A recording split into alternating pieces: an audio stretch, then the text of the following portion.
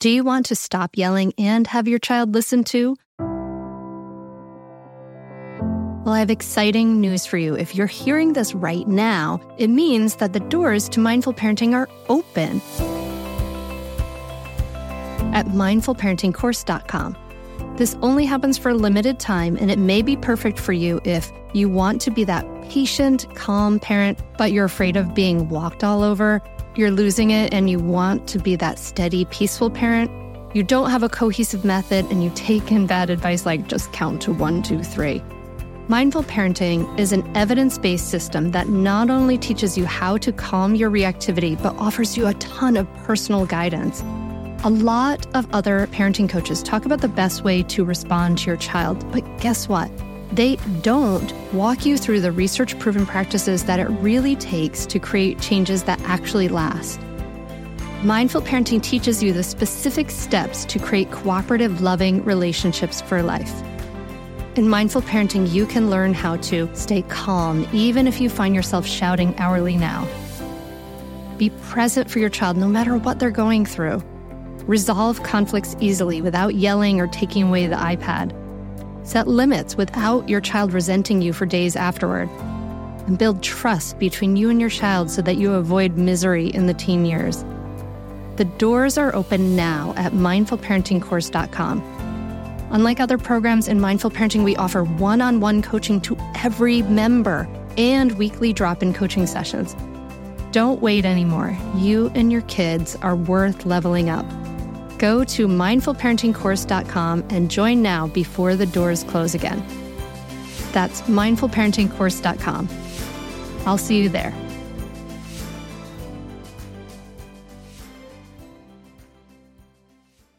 You're sensitive to the signals of their developmental compass, internal compass about how to grow well. And as long as you are sensitive to that, they're going to have a great life, because those early years are when they establish what kind of person they are. You're listening to the Mindful Mama podcast, episode number 344. Today we're talking about Indigenous wisdom for parenting with Darcia Narvaez. Welcome to the Mindful Mama podcast. Here it's about becoming a less irritable, more joyful parent. At Mindful Mama, we know that you cannot give what you do not have, and when you have calm and peace within, then you can give it to your children. I'm your host, Hunter Clark Fields. I help smart, thoughtful parents stay calm so they can have strong, connected relationships with their children. I've been practicing mindfulness for over 20 years. I'm the creator of Mindful Parenting, and I'm the author of the best-selling book, Raising Good Humans, a mindful guide to breaking the cycle of reactive parenting and raising kind, confident kids. Hey, thanks for being here. I'm so glad you're here. Listen, if you haven't done so yet, hit the subscribe button so you never miss an episode. And if you get some value from this podcast, please just do me a favor. Go over to Apple Podcasts, leave us a rating and review. It just helps the podcast grow more. It takes about 30 seconds of your time. I really greatly appreciate it from the bottom of my heart. In just a moment, we're going to be sitting down with Darcia Narvaez. She's professor of psychology at University of Notre Dame and host of evolvedness.org, and she employs a lifespan interdisciplinary approach to studying morality, child development, and human flourishing. She's the author of the award-winning book Neurobiology and the Development of Human Morality, Evolution, Culture, and Wisdom. She blogs for Psychology Today and hosts evolvedness.org. And I'm so excited for you to talk to Darcia with me, because we're going to talk about Indigenous wisdom and the influence on health, well-being, and our society and our kids, right? And I want you to listen for some important takeaways. The importance of community in raising children. We're really isolated, and it's incredibly hard on parents. Our children were not meant to be raised in isolation, and it's really hard on us. So this is an important takeaway. Listen for the importance of being sensitive to the signals of a child's developmental compass. And finally, to allow and encourage curiosity and independence. I love talking to Darcia. This is such a valuable conversation. not all the habits we have from our culture and our family are amazing. And we're going to start to talk about some alternative ways of looking at things that are really, really valuable. And hey, listen, if you're listening to this the week this comes out, you can still have time to join our mindfulness challenge for parents, April 26th to May 2nd, 2022. You may have heard about the benefits of mindfulness, but are you practicing? Mindfulness, it really helps us calm our reactivity. There's people in high stress jobs everywhere, from active duty military to the NBA to surgeons, right, who are practicing. Why not parents? We have high stress jobs. This really, really helps us. So I've made it super simple for you to start. You can join my free 7-day challenge at mindfulmamamentor.com/challenge.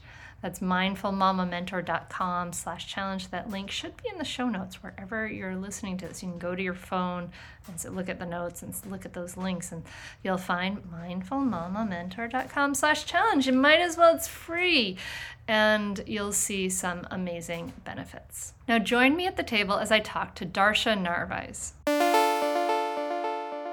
For the parents who are raised with Western parents who, sort of quote unquote traditional parents who are, very, about the rewards and the punishments and independence. I had a lot of independence pushed on me when I was a kid. And now we're going into parenting our own kids, and we may have some different ideas about how we want to parent our kids. And we may have some better ideas about attachment and their emotional and mental health and well-being. What are the things that parents in this position may need? What are the things we need to know about child development that we may not be getting or yet? I just published a blog post on the greatest harm to a child that can happen, and that is disconnection. And I think what we've inherited from European traditions is forced disconnection of children, right? You separate them out at birth, you go make them sleep alone, all this independent stuff, so they don't need their parent nearby all the time. Well, that actually affects then every part of their becoming a self. It affects their neurobiology. It doesn't grow as well to be, all the layers of social capacities, the self-regulation of various systems, the stress response, the endocrine system like oxytocin. All these things then can be dysregulated or not established in their optimal way. And the child feels abandoned because the baby is born, we resemble fetuses till about 18 months of age compared to other animals. And we need to have that external womb experience to help the brain grow as it's supposed to in healthy, self-regulated ways. But the parent or the mother or the caregiver has to be there pretty much 24/7 for that little baby to grow well. In our ancestral context, we did this. But in industrialized countries, we kind of, forgot about that importance and just more and more kind of minimize the needs of babies so we could do our work, in the factory or wherever else. So connection. That makes a lot of sense to me as far as when I think about other animals and other mammals, my daughter and I got to watch a horse being born last year, which was amazing. But it was amazing because within an hour, that foal was standing up and starting to wobble around really pathetically and reaching for the mom. And then within that week, that foal was bouncing and hopping around a field.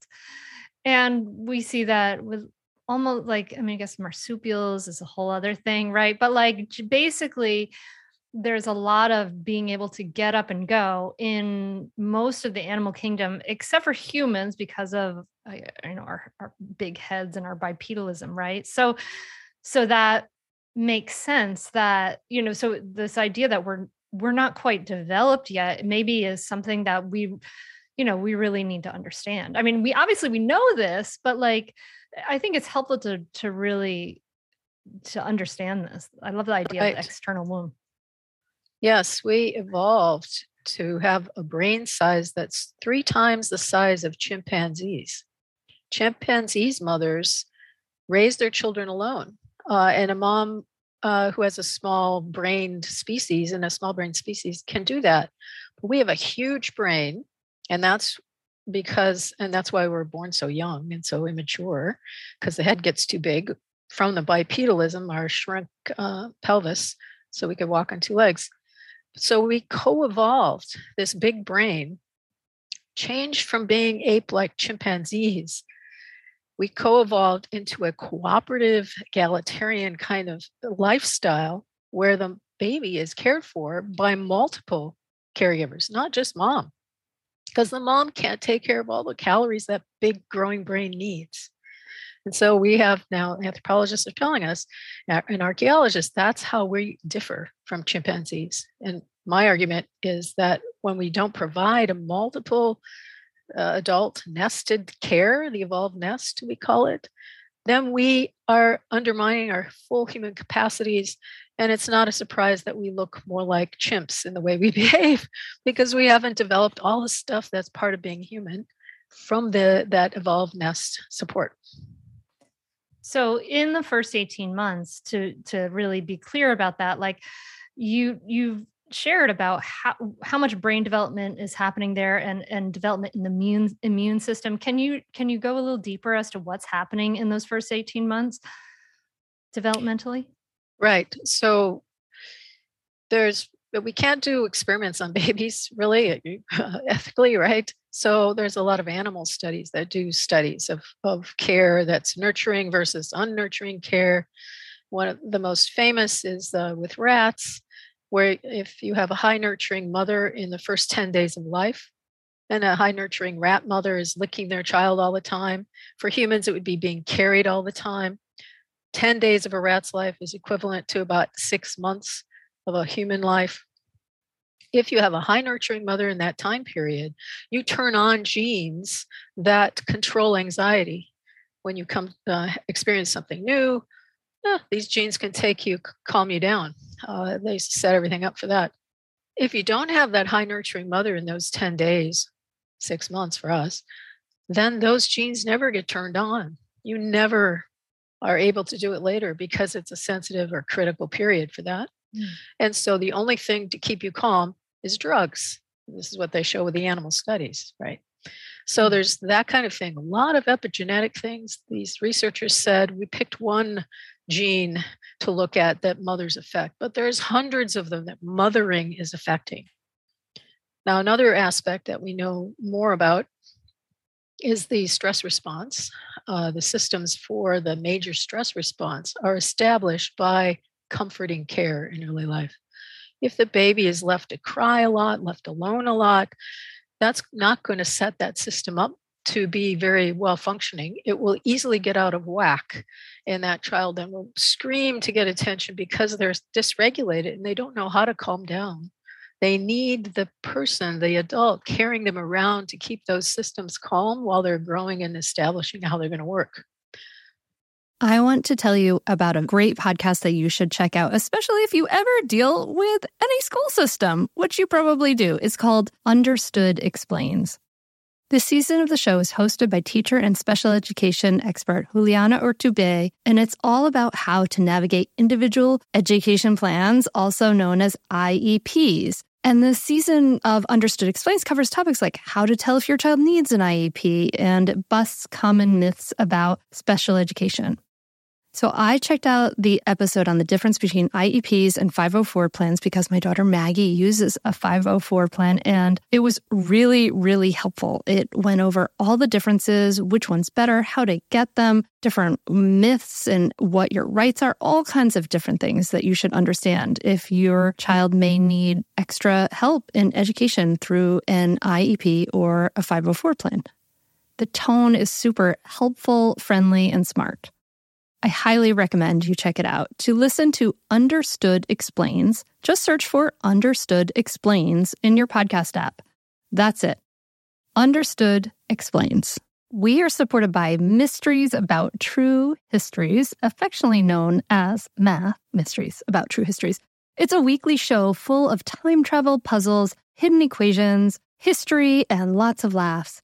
I highly recommend this podcast. It's really wonderful, especially if you have kids like around like 6+, but it can totally be enjoyed by the whole family. So I listened to the episode, The Pirate Queen, and you're just dropped right in the middle of the action. People are fighting, there's a sword fight. And then these kids, they've gone on a time travel mission and they have to solve problems in the midst of it. And it really just like exemplifies everything we support here at Mindful Parenting. You know, kids who are adventurous, doing things out in the world, they're capable. And then they do things like they have to do math, they have to think critically, they have to code break and pattern solving and all this great stuff. Beyond just the Pirate Queen episode, which I highly recommend, episodes transport listeners to moments in history, too, like Pythagoras, ancient Greece, the era of the Aztecs, Sir Isaac Newton's England, and more. So jump in with your family, follow the adventures of Max and Molly on an adventure through time with puzzles and hidden equations and laughs, and it really does make learning really fun and really cool. Perfect for ages 6 and up. New episodes drop every Thursday, each stacked with so much laughter that your kiddos won't even realize how much they're learning. So tune into Mysteries About True Histories with your kids, and you can follow and listen on Apple Podcasts or wherever you get your pods. That's Mysteries About True Histories. So those are 2 examples. Yeah. And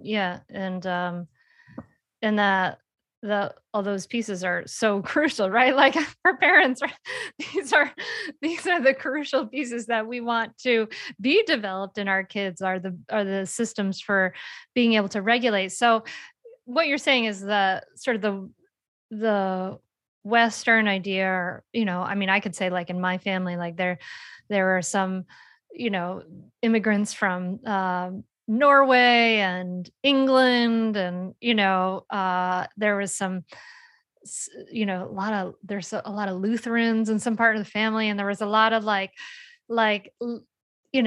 promoting independence, and so, but this is pretty common, and this idea of promoting into independence from a young age is kind of wrongheaded. It's actually going absolutely counterproductive to what the desired result is. That's correct. So then what you're doing is you're undermining the full development at various layers, depending on when the stress occurred. We call it toxic stress now, toxic early stress. Depending on when it occurred, something's going to be missing, and or some pattern's going to be established that's going to be problematic later. And so you don't really know, but you've undermined their self-confidence as a child. You put them in a place where they don't feel self-reliant, and they're going to be more susceptible to being controlled. Now, the Nazi parenting manuals knew this. They wanted you to break your child's spirit in those first couple years because they wouldn't remember it, because the verbal capacities aren't developed yet, the cognitive verbal. And so they wanted parents to break their spirit so that later they could easily trigger their fear and control them. And I think we're doing that kind of experiment on our kids in the United States to make them fearful, feel disconnected, and then they're easily controlled, by the system, so that they keep the system going of working hard, for everyone's working hard at the bottom, and then the top kind of gets to do what they want. Yeah. Hard work is a huge value in the states that I have a problem with because rest and ease, and those are incredibly important too. So how is this different from you have a beautiful video. I love it so much, but the way that talks about how that compares this sort of pattern that we have inherited, particularly in the United States and Western countries, with more indigenous cultures, or if you think about it, just cultures that were more hunter-gatherer, kind of the way that humans were raised, for millennia until the last, brief blip of time in the timeline. So tell me about how that compares. Right. We've been around for 6 million years. The human species genus has been in our species for 2 million years, and the last, it depends on what you're looking at, but 150 to 300,000 years. various aspects of us have evolved. And during all that time, it's only the last, especially hundreds of years, but maybe you could say the last couple 100 years, where people have just shifted away from caring for babies in the way they evolved to need. We call this the evolved nest. And this is provided by hunter-gatherer communities and even other traditional communities around the world. And you can see a very different kind of personality that results, a different cooperation capacity, a different way of feeling connected to the earth that we're missing in the Western world. And just as a result, destroying the planet, in my view. So all this stuff layers up into kind of the crises that we have. I attribute a great deal to those early years of life, and then the lack of nestedness even for adults. Yeah, I mean, you're describing like independence, this sort of attitude of independence, right? Like we're these unique people who are just on our own doing things in the world versus, what interdependence, right? This is what my teacher Thich Nhat Hanh talked about a lot, was interdependence, right? That we are. You are because I am. The paper has a tree in it, and the cloud that rained on the tree, and the workers that cut the tree, and all of that, right? Like, so this idea of interdependence is not a very welcome idea to a lot of Americans. But you're talking about this idea of independence versus interdependence and the results of that. Yes, that's right. And one of the reasons that Americans, I think, don't like to think about interdependence is because of that broken connection in early life. So they were punished for their desire for dependence in those early years when you really need it to grow well. They were punished for that and bullied.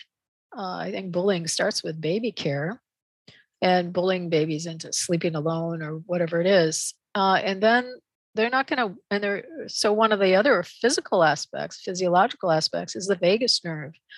Vagus nerve is a 10th cranial nerve. It innervates, it energizes all the major systems of the body. And so when it gets established well with comforting nested care, when you're left to cry alone and left alone, it doesn't get established well. And then you can have all sorts of health problems. You can have brain seizures, heart problems, breathing problems, gut problems. But it's also linked to being able to be intimate with others, to feel close, to actually, hug people, let them touch you. And that's linked to compassion. So when that's not established well, you're going to be kind of, irritable and kind of, keep away from me oriented. And Americans sort of have that characteristic these days. I think in part because we've undermined early childhood. So what does nested care look like then? Well, we can start with gestation. The baby is wanted. The parents have healthy bodies before conception, and during pregnancy, then the mom feels loving towards the baby, so that the biochemistry the baby is getting in the body of the mother is actually promoting growth. And there's evidence now if the mom gets stressed a lot in pregnancy, that's carried over into the physiology of the child in various ways. Even grandparents who go through a famine, for example, affect the grandchildren's health in various ways. So there's that aspect. Then there's birth, and the perinatal experiences needs to be soothing and follow the patterns of the baby. Babies vary by how long they stay in the womb, by about 55 days. Wow. It's amazing. So any due date that's, selected is really a guess, because you don't know what that baby is oriented to or needs, right? So that drives me crazy, the whole due date thing. Yeah. They count certain number of days and then so much matters on this due date that somebody has guessed on, and we don't really know when conception happens. It's so frustrating. Yeah, and then they force the baby out if they think it's according to that due date. And then babies are born premature in a way. We don't count it that way. But so then there's that separating mom and baby, not good. reward systems of both their bodies are ready to glom onto each other like this permanent magnetic force, and you separate them, that it's sort of like stopping lovemaking in the middle. It's hard to get back into it, right? If someone interrupts you, that flow of energy is just gone. We do all sorts of things to babies that induce pain at birth. For example, circumcision is a horrible thing. For example, traumatic, that lasts the lifetime psychologically and physiologically. Then after birth, you want to have a soothing birth. And then you want to breastfeed. Now, breast milk is this magic elixir, got thousands of ingredients, builds the immune system with all immunoglobulins needed, which takes years to develop. And so our heritage of breastfeeding, the average age of weaning that's been noted, documented around the world in these places where the nest is provided, is 4 years. 4 years. That's the average. That means it goes beyond that in some communities. So I know I'm not sure I can handle that. The mind. No, thank you. Right. So I know there are moms that feel like they can't breastfeed, and then there are all sorts of things that interfere with success. So what we need to do, of course, is to have milk banks and wet nurses. Other countries have those in hospitals, for example, wet nurses. But we're a for-profit health care system here, so we don't promote health, optimal health necessarily. So breast milk is really important. Formula is just sort of a good emergency food to keep the child alive, but it doesn't have all this good stuff that's going to build the psychology and the neurobiology of being a human being. Then there's welcoming climate, a welcoming social climate. The child is wanted and loved, feels like they belong. And this is a community of caregivers. So allo parents or allo mothers beyond the mother. And Can you just define that, allo parents? So that means they're providing the mother-like care. In our ancestral context, it's even breastfeeding a baby that's not yours, for example. Wow. Okay, so Darcia's saying like people around the mother. Allo parents are like almost parents, right? Like they're people around the mother who are also providing care. Gosh, this is like, keep going. But as you describe this, I like weep for our culture. But go ahead. Yeah, I know. So allo means other. So it's other mothers, other nurturers, essentially. And what do we want those nurturers to be like? We want them to be responsive. So in babyhood, keeping the baby calm. So you don't hear babies crying in these societies. If the baby makes a sound because they've been put down for a second, they'll say, "Oh, pick up the baby, because you want to keep them calm in order to develop a calm personality and keep all the healthy biochemistry going. And not that they examined all this, but they had intuitions about it. And then there's affectionate touch. So allo mothers and mothers will carry the baby around pretty much 24/7 until they become mobile. And then the baby gets to choose whether to be in arms or moving around. So that's, months of caring and co-sleeping and such, safely, of course. Then there's free play. Babies are actually under natural conditions, ready to play from birth. They're ready to have the back and forth communication with the caregiver. Could be dad that's holding the baby skin to skin if the mom can't do that, or the mother. And then to develop that kind of playful interaction, conversations and little games. And throughout childhood, our right hemisphere is growing more rapidly in the first years, but it's also gathering experiences that the left brain, the conscious mind, is going to access to decide what to do in life. So children are oriented to play when they feel safe and well, which is the way they learn. And it's ideally social play with other people. So you learn then how to get along in that creative moment with the other without overdoing your aggressive kind of in your face activities and reacting to the other. And you have to learn then to control your aggression. You have to learn to read expressions and read your partner. Play is the best thing in the world. I argue or suggest to adults that if we're unnested, how to get back to a healthy way of being is to go play with kids, little kids. Play chase, play tag, play wrestling, and climb trees and be silly. because that's growing the right brain for the adult too. Kind of what I'm getting from what you said, this like kind of like ideal scenario that you've laid out, that is that there's the obviously the desire for the child to be there. There's a love, but there's a lot of responsiveness, like paying attention to, and just attunement with the child, that responsiveness. It's interesting. I guess I want to like kind of push back on a couple of things, because the research on like, attachment, right? Secure attachment, it doesn't show that like sort of the way kids sleep matters as far as like whether there are certain number of people with secure attachment versus insecure attachment, and some of the specific behaviors. But what does show is that it's about the sensitivity of the caregiver. Is the caregiver comfortable in their own skin? Is the caregiver like attuned with themselves so they can be attuned to that child, which is what you're describing, versus kind of like the specific behaviors of that, right? So I don't know. I just want to offer that up and see how you respond to that. Well, hey there, busy mama.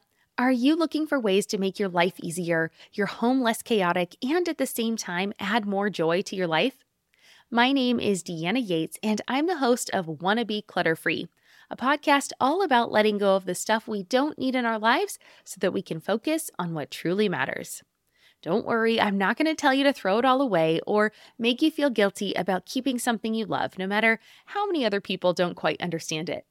But I will give you practical and, more importantly, actionable advice so that you can make progress right away. And you won't just hear it from me. There are amazing guests too. It's like having your bestie in your pocket telling you it's okay to let go of the things that are not serving you and your family in a totally non-judgmental way. So join me over on the podcast where we can work on progress over perfection for those of us that want to be clutter-free. Hi there, I'm Andrea Owen, self-help author with 19 translations of my books, global keynote speaker, and life coach. My podcast, Make Some Noise, has been serving up self-help in a simple-to-digest way for the last decade. The topics brought in each episode are practical and easy to implement around topics such as working through fears that keep you stuck, different modalities of therapy, managing your negative self-talk, and more. We bring you guest experts, solo episodes, and I even coach listeners on the air around relatable struggles. I also do my best to weave my sense of humor into some heavy topics because, let's face it, life can be pretty hard, and it's so much better when we can have some fun while walking through our challenges.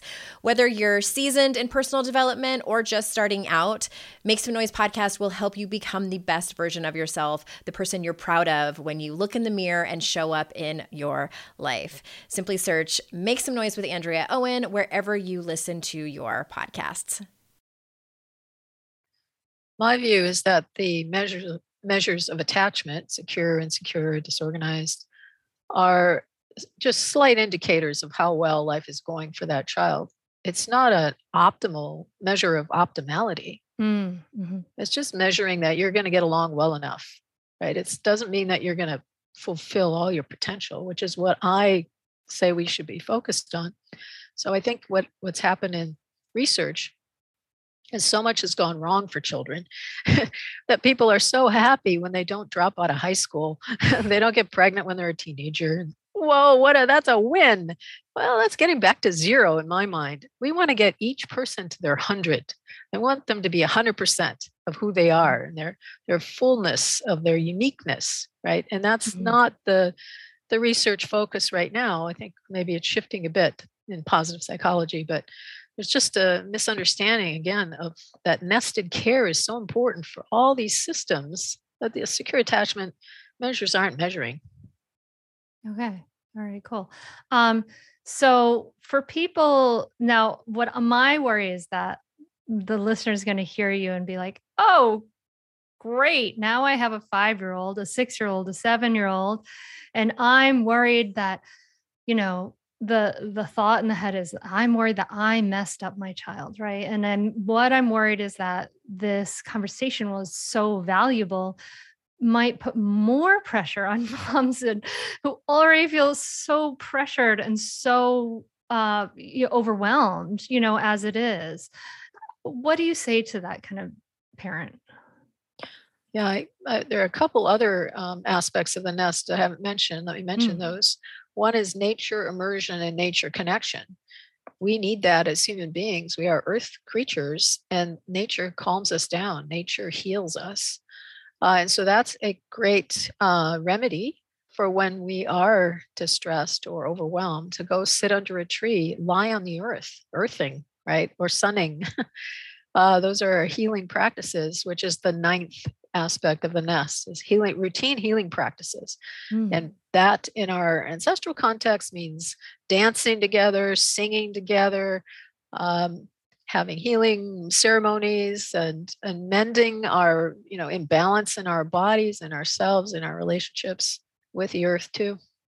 So I think once you're awakened to the fact that the nest is important, and it's already past babyhood time, I think you can start to then employ the playfulness, the nature connection, and then healing practices, cuddling and huggling. My husband and I always huggle, which is snuggling and hugging together. And having there's things you can do as a single person too, getting massages and stuff like that. So I know we have to kind of reorient ourselves, and a lot of us adults didn't get this nestedness. So I write a lot about how to heal those, what I call primal wounds of disconnection. So part of it is learning self-calming. If you just talk about a single person, learning self-calming techniques, belly breathing, and other kinds of things, so that you can actually feel fine in your body and start to feel love for yourself and love for your body. But then that's not enough. So with my students, my undergraduate college students, we would also learn to play together. And we'd use folk song games like hunting we will go, hunting we will go, we'll catch a little fox and put him in a box and then we'll let him go. And when you play these games together as a group, and you can do this in the family, you have to touch each other, you have to look at each other, you have to pay attention to where you are in the game, and you start to laugh and you start to enjoy yourself, and that right brain is growing. That's what you want. It's right hemispheres, helps you develop empathy, helps you develop self-control, helps you feel connected beyond yourself. And then the last thing is also to understand how you are connected to the whole earth, that you are never alone. You are part of this whole magical web of life, and to, immerse yourself in that kind of knowledge and insight. There's a lot of stuff online now for that. I'm thinking back to with my daughters, we would go hiking and play on the fallen trees while we're hiking, and that was just, we would leave those kind of afternoons, like just feeling so relaxed, so connected. Those were really sort of these, like all these sort of healing moments for us, to come together in nature was always everything you described. Yes.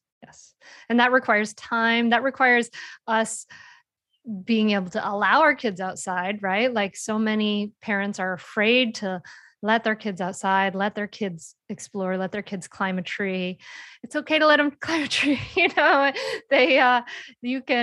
You can spot, right? Like and there's all kinds of things you could say. Does that feel comfortable for you to be out on that limb?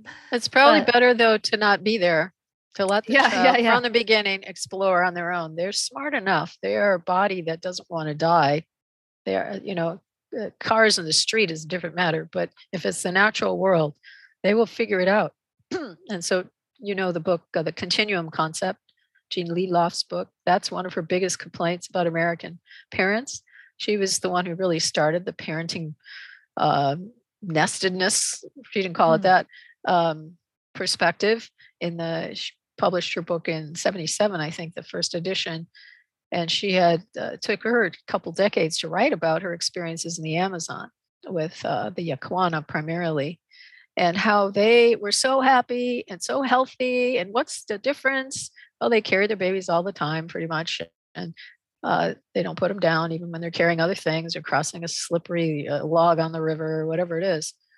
And they don't monitor them with this fearfulness Because when you do that, she argued, and she used to give a lot of talks on television and stuff, interviews. When you do that, you start worrying about that child. The child is going to lose their self-confidence. Like if you're there watching them climb the tree and you start saying things to them, well, you just kind of put them on a trajectory of self-confidence loss. So it's better to let them have free range, as Lenore Skenazy argues, right, out there on their own. Like our parents, us baby boomers had parents who just let us play all day long, called us in for lunch, called us in for dinner, but they didn't know what we were doing, right? That's what is healthier, if you can do it. I think this is so interesting because what you're describing is like a much more intensive time of parenting when your kids are young, right? Like there's a lot of attention. There's someone holding that baby all the time. There's lots of holding and connection, which sounds like a lot of work. But you're also describing that once that security, that sense of, connection, attunement, all of that is established, then a child's going to have a lot more confidence, a lot more independence. And so some of the things we want, that independence, right, can happen really naturally sort of as a child gets older if we allow it. That's right. Yeah. So that means age 6 or so. That's when they can go off on their own and they have the cognitive capacities to think about stuff more. But you follow the child. Every child's different. Their developmental rate is different. And so it's a matter of being sensitive to them. And then as soon as they indicate they want to, do something like crawl away from you, well, let them do it. Don't prevent them. So you're sensitive to the signals of their developmental compass, internal compass about how to grow well. And as long as you are sensitive to that, they're going to have a great life. Because those early years are when they establish what kind of person they are. Do they think they're a good person, a bad person? What they think about relationships? Are they trustworthy or not? Is this world a good place to be or not? That's all being established subliminally by how they are treated and what they experience. Yeah, I mean, I would say that, when my oldest daughter was 6, we gave her a little toolkit, actually. I remember that was the age she got this little toolkit. Had a little hand crank drill, had a little saw. She just she drilled holes into all her blocks. We had all these blocks with drill holes in them. And yeah, we showed her how to use the saw. So, and where to use the saw, not in the house or in the yard. But yeah, those things can happen. And those, when you have a child who is curious, following that curiosity, kind of allowing like, okay, well, this is what you want to learn. Let's learn that. And part of that is letting them help with the chores around the house. There seems to be a sensitive period for that between ages maybe 1 and 4 or something, where they want to help, even though they do a terrible job. You have to refold the laundry, for example, right? But traditional communities know that that's part of their learning, and that's how they become part of the community. If you set them in front of the TV instead, then that period passes. They become a teenager. They don't want to help you. They learn not to help you. And then all of a sudden you want them to help you. So you got to, again, pay attention to what they're interested in and follow that. We want to plant the seeds young for all the things we want later. For instance, like in our house, we do like a screen-free Sunday. And thank goodness we did that when they were young, this sort of Sabbath day, because now they're 11 and 14. And it's just, I can't even imagine trying to impose that upon the family at this point. Like that would not work so well. But so yeah, I love this idea, the sensitive period for chores, that's brilliant, getting the little stool, right? So you can chop the things and whatever. Then they'll automatically help later.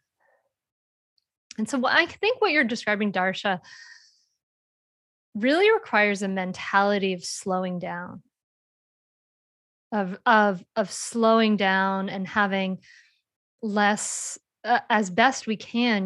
We know because we know some parents are working two jobs, both parents, and doing what they can to get by, but an attitude of slowing down enough to have the time and the space to give that child, to have it take that many more minutes to make dinner, and that many more minutes to get out of the house, and that many more minutes to follow around this child who's curious about things. Yeah. Yes. And to know that your presence is the key, your emotional presence, your cognitive presence, you're not distracted. That's what they expect. But it's not supposed to be just on one or two caregivers, right? It's a community of caregivers, so that when this particular caregiver is tired, has something else to do, then there's another caregiver that steps in. So that's the other thing that really is handicapping us here in the States. We don't have the extended family nearby. Sometimes that extended family has unnested ideas about how to raise a child. Oh, let them cry, or you're going to spoil the baby, or, kids are resilient. Oh, it's genetics, the personality, right? No, all those things are myths, really. You're shaping their personality by how well you're caring for them. If you leave them in distress a lot, they're going to develop a protective way of being in the world. And I look at morality too. So later on, they're going to be oriented. They'll trigger into the stress response that shifts the blood flow away from your higher order thinking. That's just what it does. Mobilizes you for action. It's going to be hard to learn when you're in that mode. It's hard for you to be open-hearted, hard for you to be open-minded. And you're just going to want your way of dominating someone else, because you're kind of in that stress mode, or you're just going to withdraw and shrink away and disappear. We don't want either of those things, right? We want them to be themselves in the moment and be strong and flexible no matter what happens. So we have to remember then our presence is helping build their personality for flexibility. Intelligence is flexibility. So you don't want a rigid, scripted life. And parents then, I suggest that, just want less. When you have a baby, want less stuff. Just be with the baby, react, and be responsive. You don't need toys either. Don't spend money on all that stuff, right? Just be with the child, go outside, play with a pine cone or whatever it is, whatever the child's interested in. So yeah, I think simplifying your life is key, slowing it down. And what you're describing requires a lot of resources, mental resources, emotional resources, et cetera. And so the idea, and dear listener, there's a podcast this spring that we're also talking about how to get caregivers into your life, and we go through how to do that. So what Darcia's describing, if you are separate from your extended family, which most of us probably are, right?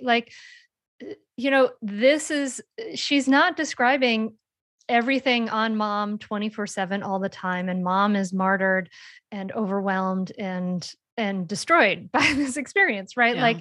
That's not going to help this child become, if you're overwhelmed and you're emotionally incapacitated, that's really, really bad for the kids. So this means this is an intensive period of time when kids are young, babies and up. So that means it is a time when you, as best you can, to the best of your resources and abilities, get the help. You need it.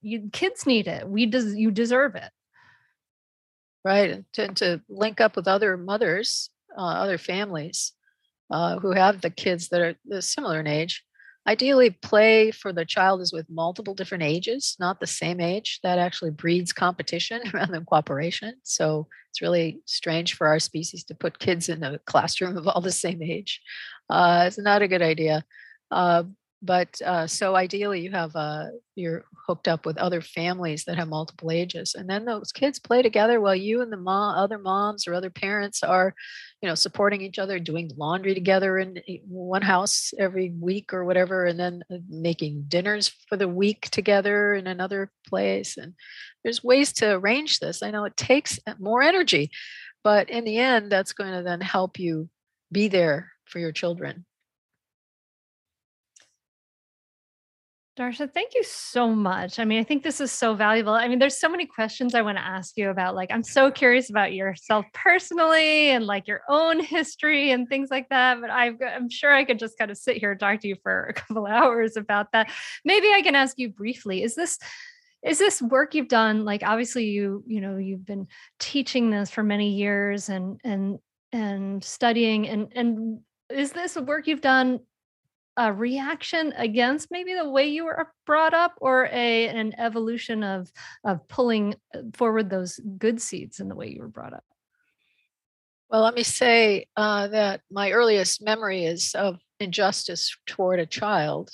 I spent half my childhood in outside the USA, in countries where mostly third world countries, where there were kids my age, for example, selling gum on the corner in rags, trying to get money for dinner for the family.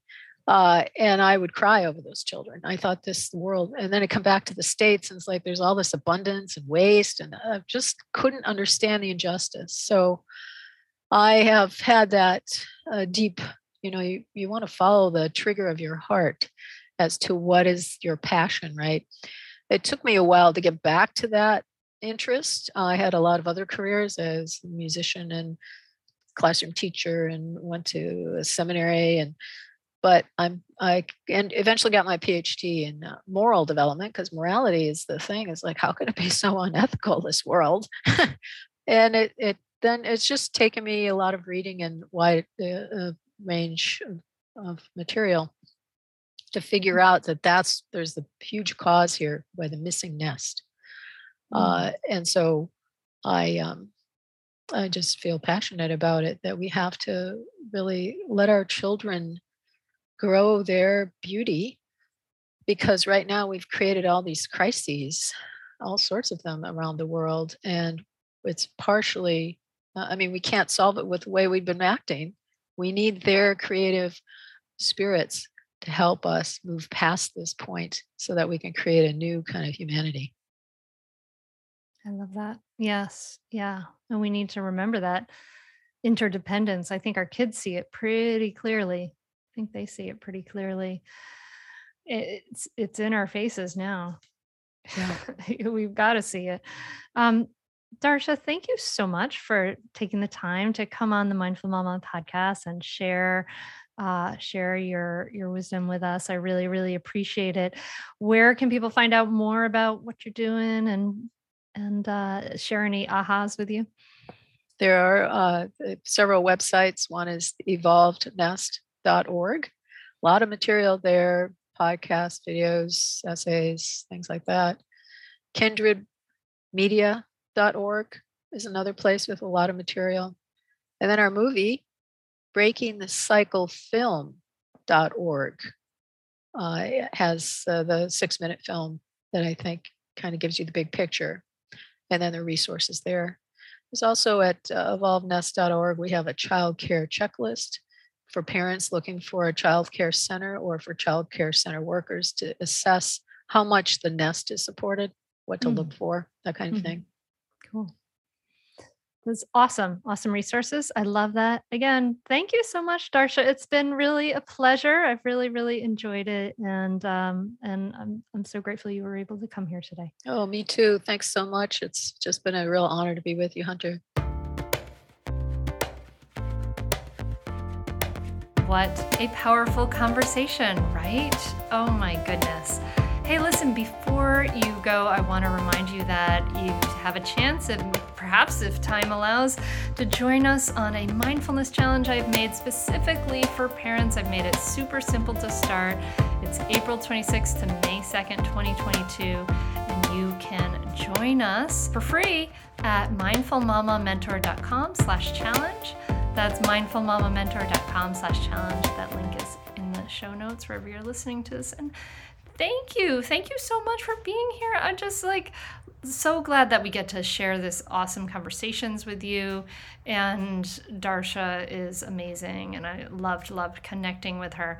Listen, if you loved this episode, please do me a favor, share it on your Instagram stories and tag me in it at Mindful Mama Mentor. And you might as well follow me there and fill your feed with awesome mindful parenting inspiration. You'll see where this Darcia Narvaez images to talk about this episode. Maybe you'll share those. You can tell me your takeaways, but I love seeing it in your stories, so tag me there. And that's it. That's all I got for you today. Thank you so much for being here, my friend. Thank you for being part of the solution, right? For feeding your mind with positive information that is shifting generational patterns, and you are part of it. And I really am grateful that you're here with me to be a part of this. Thank you so much for listening. I can't wait to connect with you again, my friend. Take care. Namaste.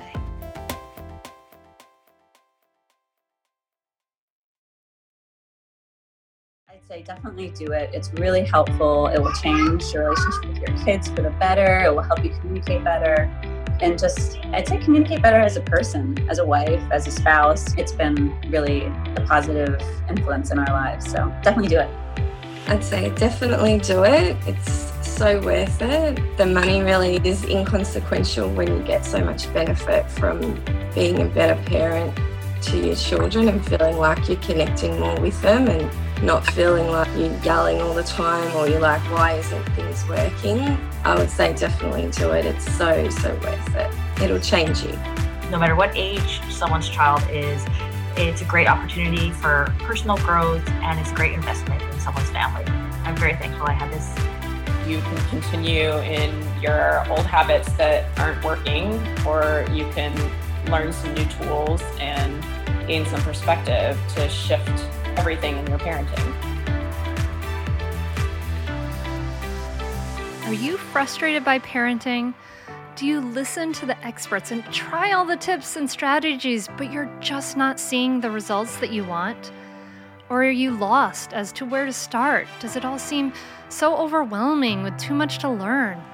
Are you yearning for a community of people who get it, who also don't want to threaten and punish to create cooperation? Hi, I'm Hunter Clark-Fields, and if you answered yes to any of these questions, I want you to seriously consider the Mindful Parenting membership. You will be joining hundreds of members who have discovered the path of mindful parenting and now have confidence and clarity in their parenting. This isn't just another parenting class. This is an opportunity to really discover your unique, lasting relationship, not only with your children, but with yourself. It will translate into lasting, connected relationships, not only with your children, but your partner too. Let me change your life. Go to mindfulparentingcourse.com to add your name to the waitlist, so you will be the first to be notified when I open the membership for enrollment. I look forward to seeing you on the inside. mindfulparentingcourse.com.